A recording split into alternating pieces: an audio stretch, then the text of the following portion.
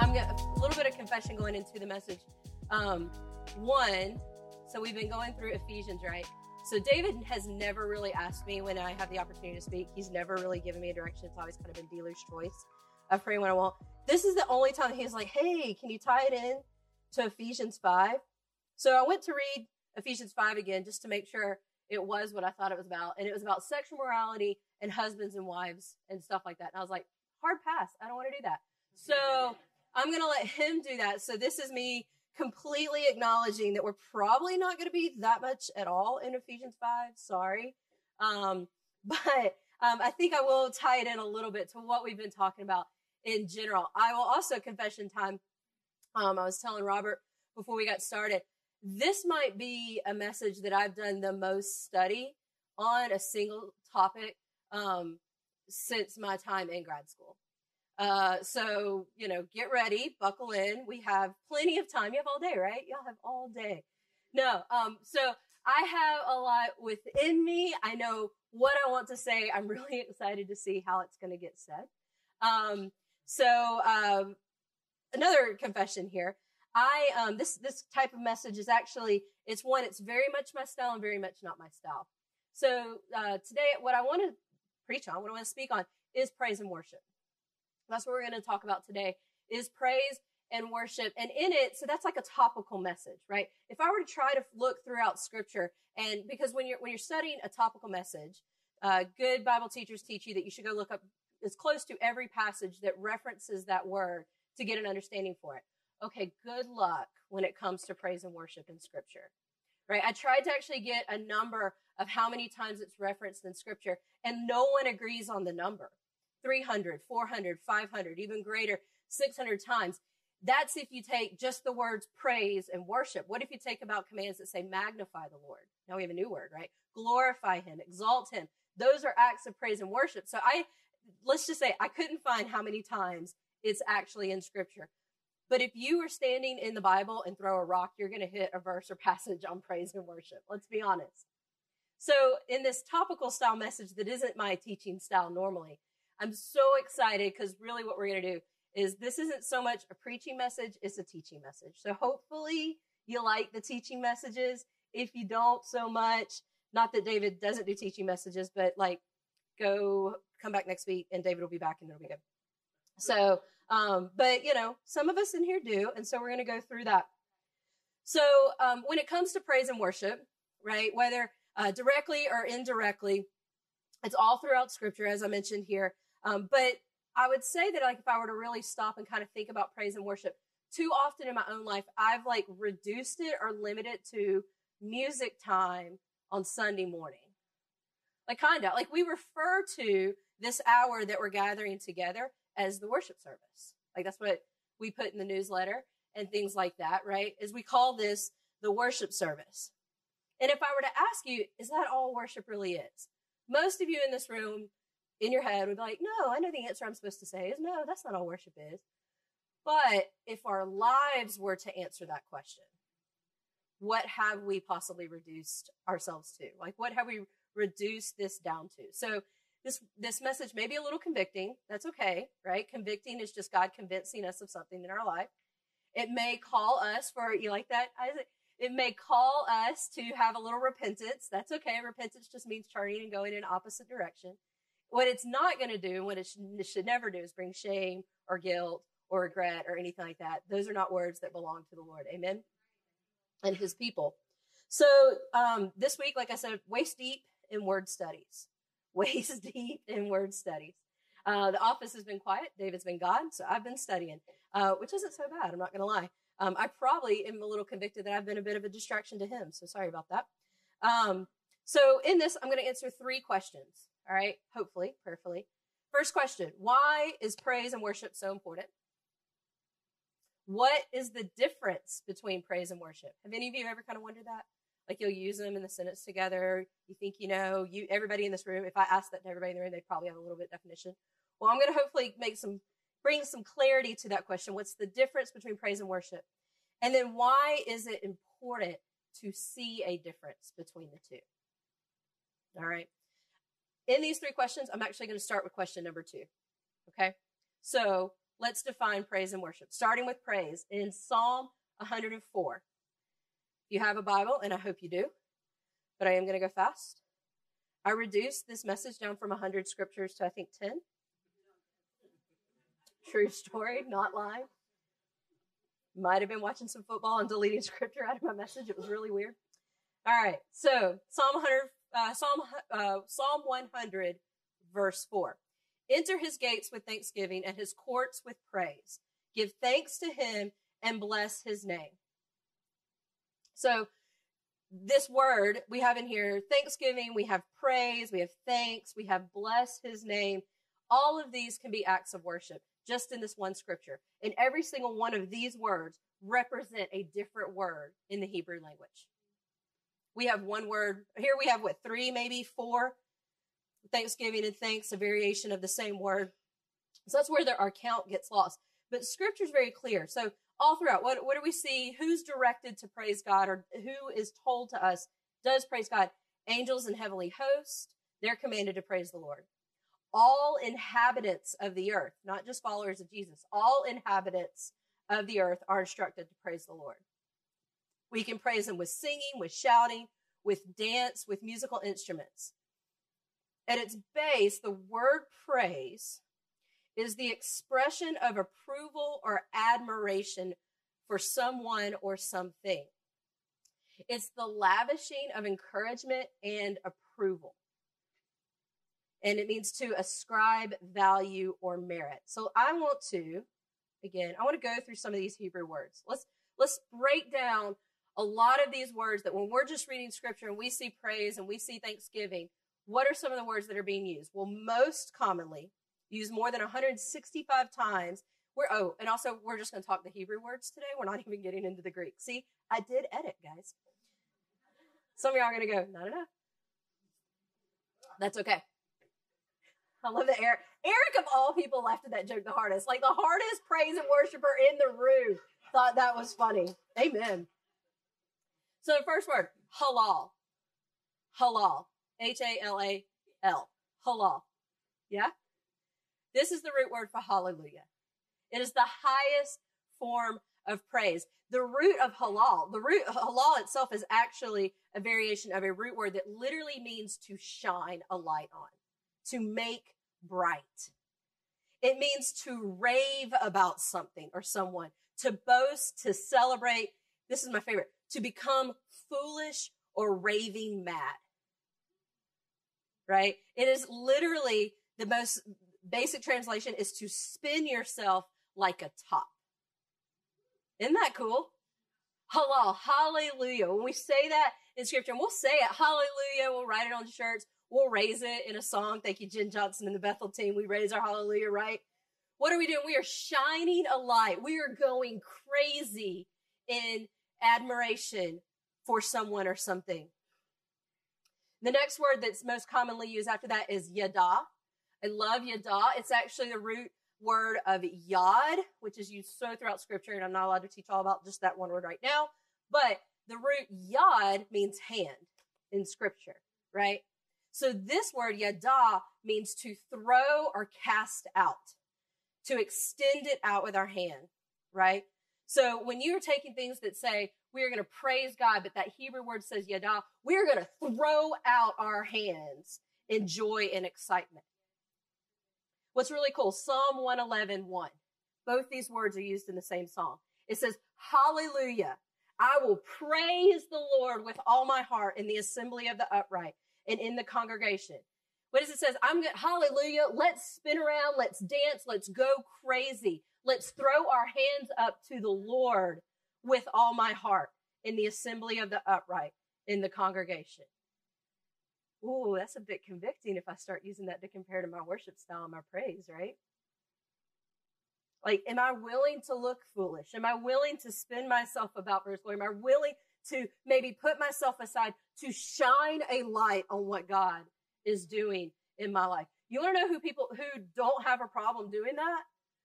The people that were in Sanford Stadium last night. They had no problem looking foolish last night. They didn't. And neither did I in my living room, right? I had no problem halal-ing It was really hard to watch that game and talk about praise and worship to God at the same time. I'll tell you, there can be a fine line on Saturdays, right? Next word, a barak, to kneel and bless, to act in adoration, implies continual, conscious giving place to God, to be attuned to his presence. That's used 303 times in different ways. Karar, to dance. Shabak, to shout or command in a loud tone. To clap our hands. All these words, we just read it in scripture and you have no idea that that's what it's saying because it just says praise. Ooh. Here's a fun one. Tada. Tada, it means the same root as yada, but it actually has like an emphasis on it. It literally means the extension of the hands. It literally means, tada, God. Like it does. There's a word that literally, the Hebrews didn't know tada, but we do. Isn't God cool how he wrote that? When you're reading scripture, I wish we had Hebrew Bibles that would say, this one's tada. So you're like, tada, right? I'm sure some of you, I know that's how Mark Francis reads his scripture. Zamar, this is for our worship team. Zamar, to touch strings or play an instrument in worship. Tehalah, which is also a continuous root of halal, tehalah, to sing spontaneously and wildly and extemporaneously. Sorry, that's hard to read and say at the same time. This is the type of praise that often is described in Revelation, actually. When it comes to praising God, it is the acknowledgement of who he is and the joyful recounting of what he's done. It's closely intertwined with thanksgiving. It's something we offer back to God in appreciation for his mighty work on our behalf. Scripture is usually presented praise as boisterous, as joyful, as uninhibited. God invites all kinds of his creation to praise him. And Jesus even said, if you don't do it, the rocks will cry out. Luke 19:40. If we don't do that, if we don't go stark raving mad and shining a light on the glory of God, the rocks are going to do it. I don't want the rocks to speak for me. He deserves so much more. A value at this church, a pillar, I like to say a flavor that we should be seasoned with, that we want to be seasoned with here at Hope Church, is zeal and passion. This should come out in our praise to God. There's a scripture, so let's look at 1 Chronicles 15. 1 Chronicles 15, verse 27-29. What's happening in this story is they are moving the Ark of the Covenant into another place here, and David is going, I'm just going to say he's going nuts in celebration. Picking up in verse 27, now David was dressed in a robe of fine linen, as were all the Levites who were carrying the ark, as well as the singers and the Kenaniah, who was the worship leader. The music leaders of the singers. David also wore a linen ephod. So all Israel brought up the ark of the covenant of the Lord with shouts and with the sound of the ram's horn, trumpets and cymbals, and playing the harps and the lyres. As the ark of the covenant of the Lord was entering the city, city of David, Saul's daughter, Michal looked down from the window, saw King David leaping and dancing, and she despised him in her heart. Now that'll preach a different message, but all I'm going to say is he was worshiping so hard it made someone else uncomfortable. And God said that David was a man after his own heart. When David danced before the Lord, he did so with his might. He did so in a public setting. He did it wildly. The book of Samuel recounts this exact same story.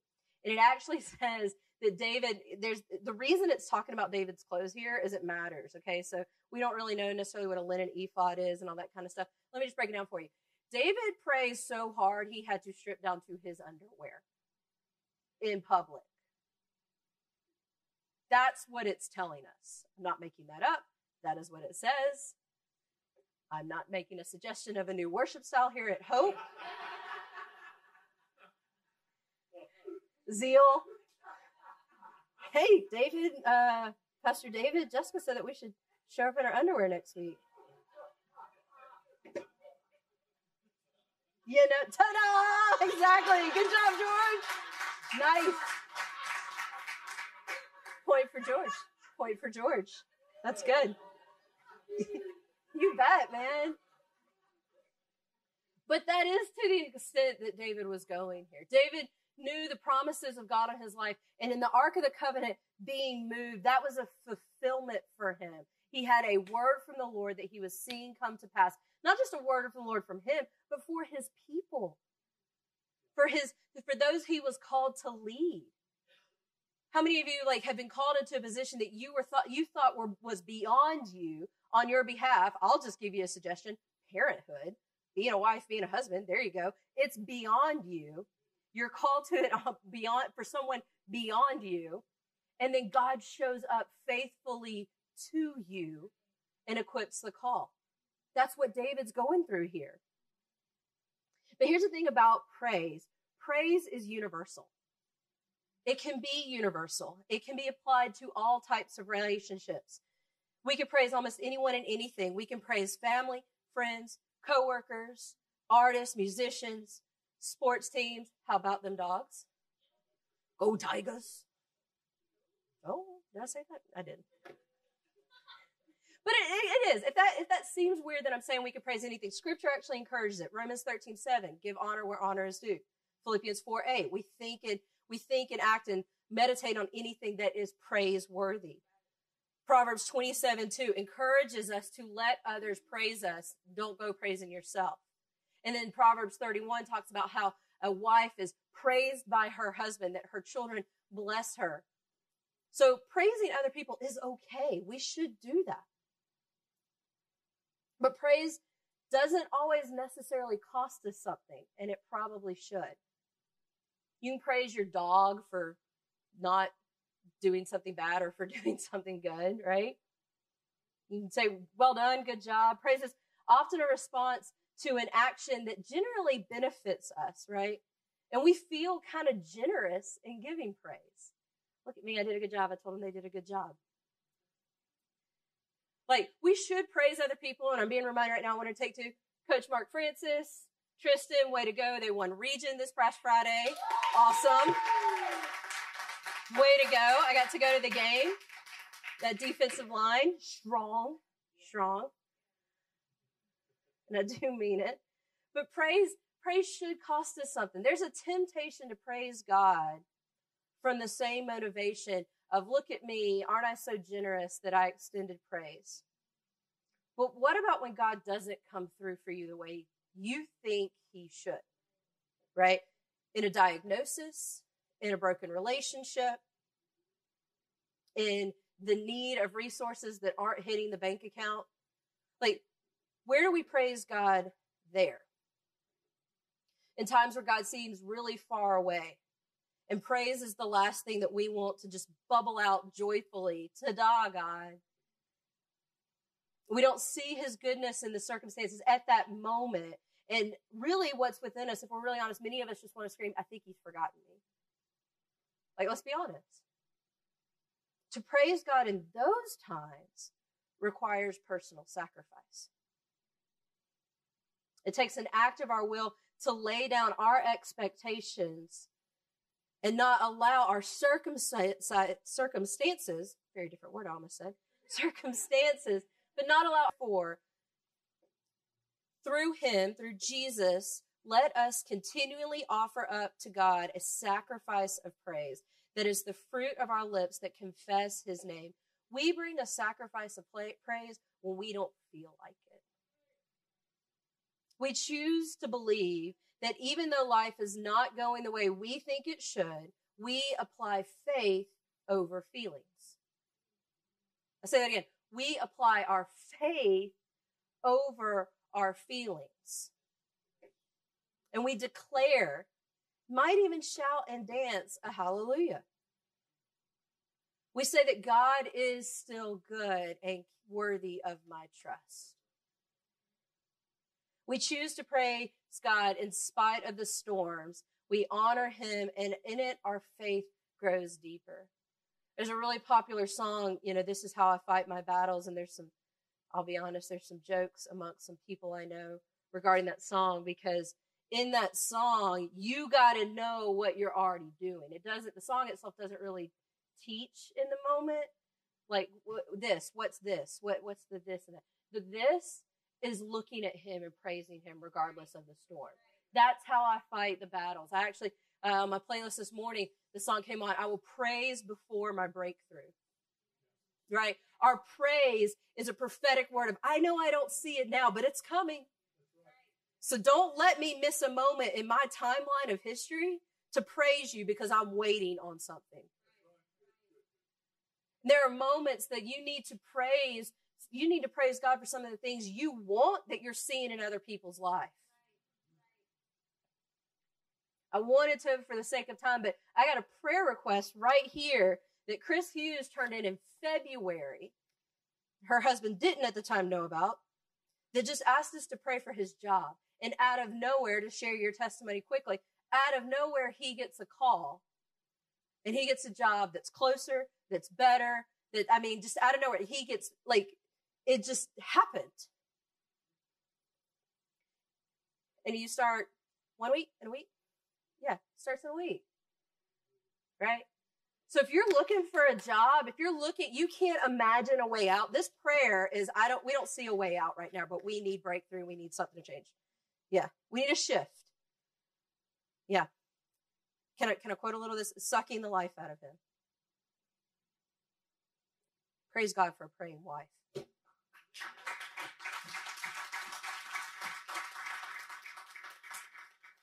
So you know what? You can join with Dan in his praise prophetically in your own life. If that's something you need, one, I'd ask Dan to come pray for me. Pray for me. I want to receive what you got.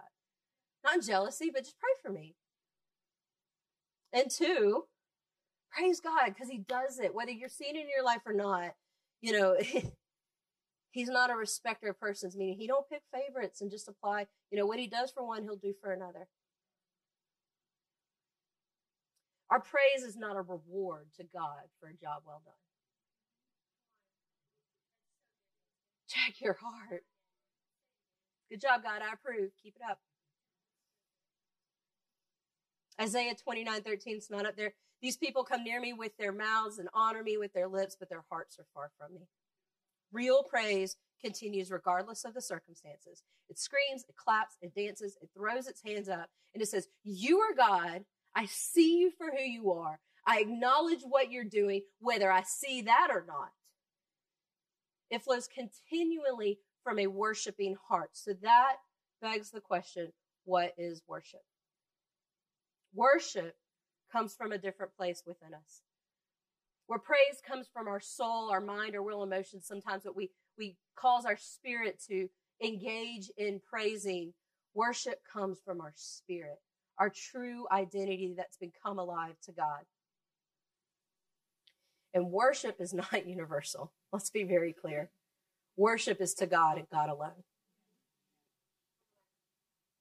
If you have any questions on that, please see the first and second commandments. Looking at specifically the words in worship, there's really three, maybe a variation of 4 words in the Hebrew, depending on if they become forms of other words. But kadad, from the root word meaning to shrivel up. Love that. To be contracted or to bend the body. Specifically, it's the bowing of the head motion. Every time kadad actually isn't referenced as worship itself in scripture, it's that they came before and they bowed their head. They just, that action right there is the kadad. They bowed their head before them. Talks about different, they bowed their head in prayer. They bowed their head in blessing. The sagad or sagid, to prostrate or lay oneself down, to fall down in homage. What's interesting, the sagad or sagid is all reference to pagan worship. So that's another thing when trying to get a worship count is it's hard to subtract the ones that are not to God when you're referencing that. But the main worship word, 172 times referenced, the shakah. It's an act of bowing down, of crouching down. It's the act of actively making yourself flat before the one that you were before. To conform yourself in respect of who you are worshiping, to conform. Scripture presents praise, like I said, as boisterous, joyful, innovative, but God invites, oh, that's not where I'm supposed to be. There we go. Anyway, it does. He does do all that. But when the Bible mentions worship, it does change tones. There's verses like, worship the Lord in beauty and holiness. Come, let us worship. Let us bow down. So what's the difference between the two? Just as praise is closely intertwined to thanksgiving, worship is intertwined to surrender, to responding with your life, not just with your words. It's impossible to worship God and anything else at the same time. You cannot be simultaneously responding with the proper act of worship at the same time to two different things. It is reserved for God and God alone. Praise can be a part of worship, and it is. But worship goes beyond praise. I would venture to say that praise is easy. Worship is not. If anything, praise is that subset. When we praise God for what he has done, this leads us into praising God for who he is. It's a setup. It sets us up. And this is why we're instructed to enter his courts with thanksgiving, or his gates with thanksgiving and his courts with praise. We're told to enter with thanksgiving because it's setting us up. What has he done? And then more so, who is he? And when we begin to see who he is, looking beyond what he's done, but truly who he is, our only proper response is to bow. Our proper response is to bend, to move, to conform our lives in light of who he is. To truly worship God, we let go of self-worship. We humble ourselves before God. We surrender every part of ourselves, our lives, to his control, to his will. Ways that we can worship God. Yes, praise and thanksgiving. Teaching, preaching, scripture reading, meditation, studying the scriptures, journaling. Found this scripture that I loved. It says, this will be written down for generations to come, that people yet to be created may praise the Lord. Grandmas, grandpas, moms, dads, journaling what the Lord has done for you and giving that as a physical inheritance to your children and grandchildren. That'd be powerful, wouldn't it? Remembering him, taking time to go, you came through for me then, you will come through for me now. Otherwise, that was a waste, right?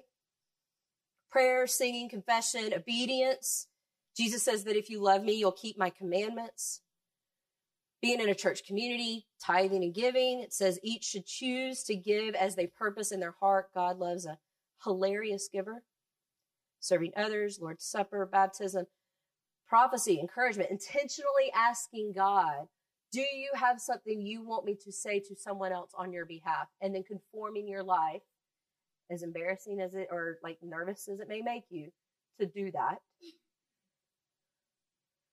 Seeking opportunities to share our testimony, to share that what God has done for us, what Jesus and freedom in him looks like. How did you get there? Work. Whatever you do it heartily as to the Lord and not to men. You know, people who worship God through their work, you know what they get? Promotions. The renewing of our mind to think as he thinks. Romans 12, 1-2 says, therefore, brothers and sisters, in view of the mercies of God, I urge you to present your bodies as a living sacrifice, holy and pleasing to God. This is your true worship. Others say this is the only reasonable act of worship.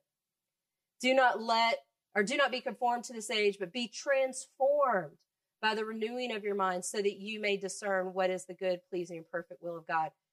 I actually like how the Message puts this because I think it really sums up what should worship look like.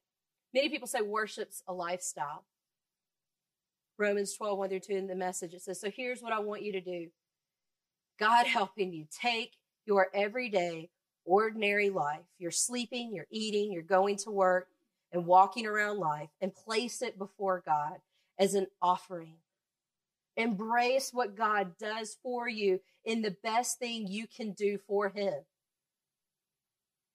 Don't become so well adjusted to your culture that you fit into it without even thinking. Ooh. Instead, fix your attention on God. You'll be changed from the inside out. Readily recognize what he wants from you and quickly respond to it.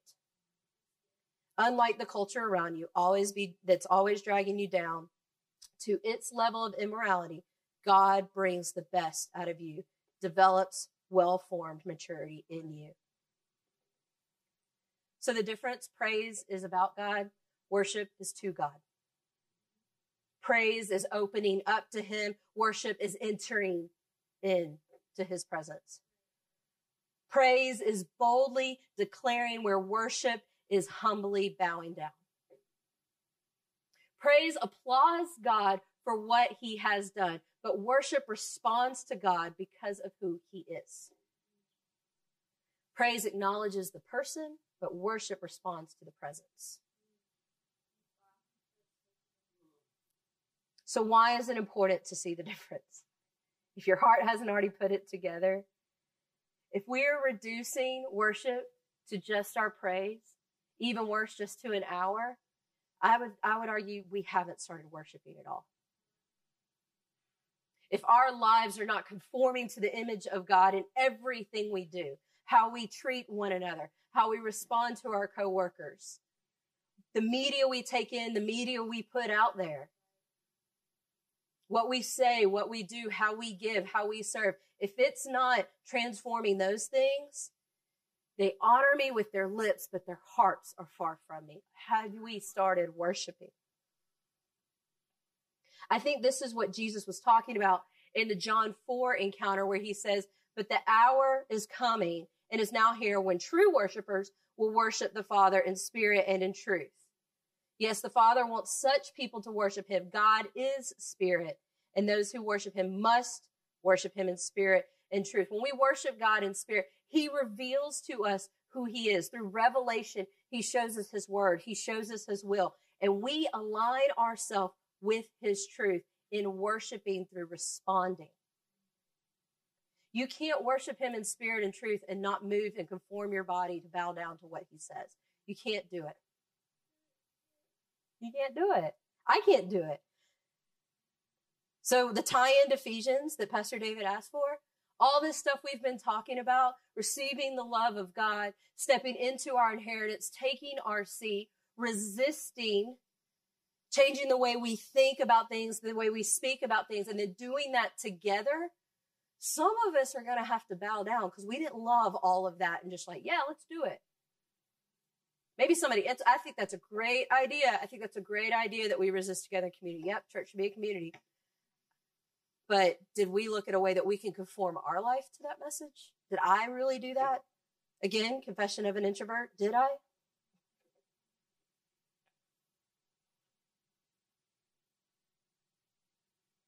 Why is praise and worship so important? Number one question, why is praise and worship so important? Why do we praise God? It says angels praise him, creation praises him. Is he an egomaniac?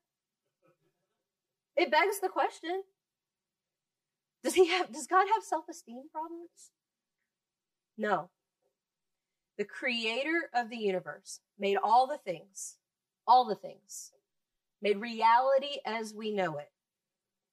When we praise God, when you praise and you worship him, you are giving him the only thing that he does not own, he cannot create, he can't obtain it, he can't reproduce it, he can't acquire it or buy it.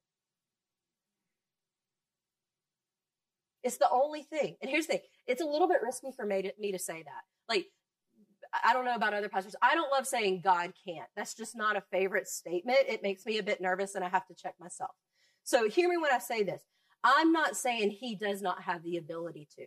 I'm not saying he doesn't have the power to. I'm saying he chooses not to. Everything is God's. Everything that has been created by God. He's in control of everything. Nothing that exists wasn't created by him. I want to be very clear with that. There are things he's put in our stewardship, right? He's given us things, but they're still his. Make no mistake. That money, You have it, it's his. That relationship, you have it, it's his. Your job, your properties, your possessions, you have it, it's his.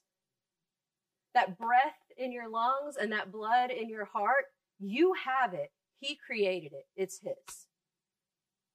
So you can steward that. But the only thing he can't create, because he chooses not to, is your personal praise and worship to him. And it's yours. It's so precious to God because it's yours. I can praise on behalf of Dan and Chris, but I can't praise for Dan and Chris. I can worship on behalf of some things, but I can't do it for them. You're the only one in all of existence, in the whole timeline of humanity, that can give your praise and your worship to God.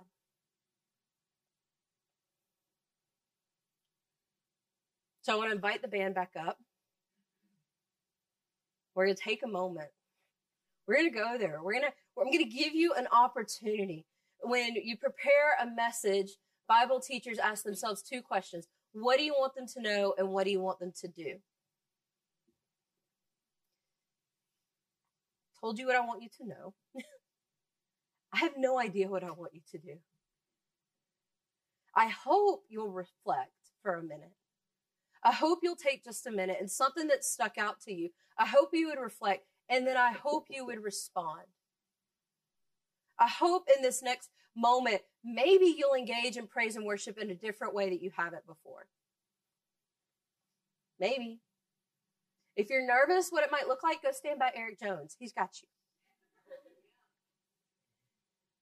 Maybe, radical enough for Hope Church, we might see people in the altar bowing down. Maybe you'll go to the back so you can dance. I don't know. Maybe you'll sit in your chair and just do a work with the Holy Spirit. I don't know. It's your worship. But in Psalm 29:2, it says, give unto the Lord the glory due his name. Worship the Lord in beauty and holiness. That's what I want us to do. In the remaining moments, we try to carve out a little extra time in this next song. Steward what God has given you. But remember, you're the only one that can go to God with what he's due and what he's worthy of in these next few moments. And then maybe, possibly, ask him beyond 10 minutes from now. What do you want me to do this week?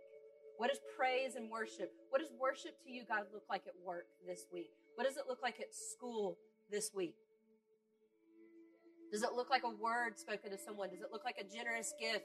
Does it look like taking a few more of those red envelopes than I first thought I would?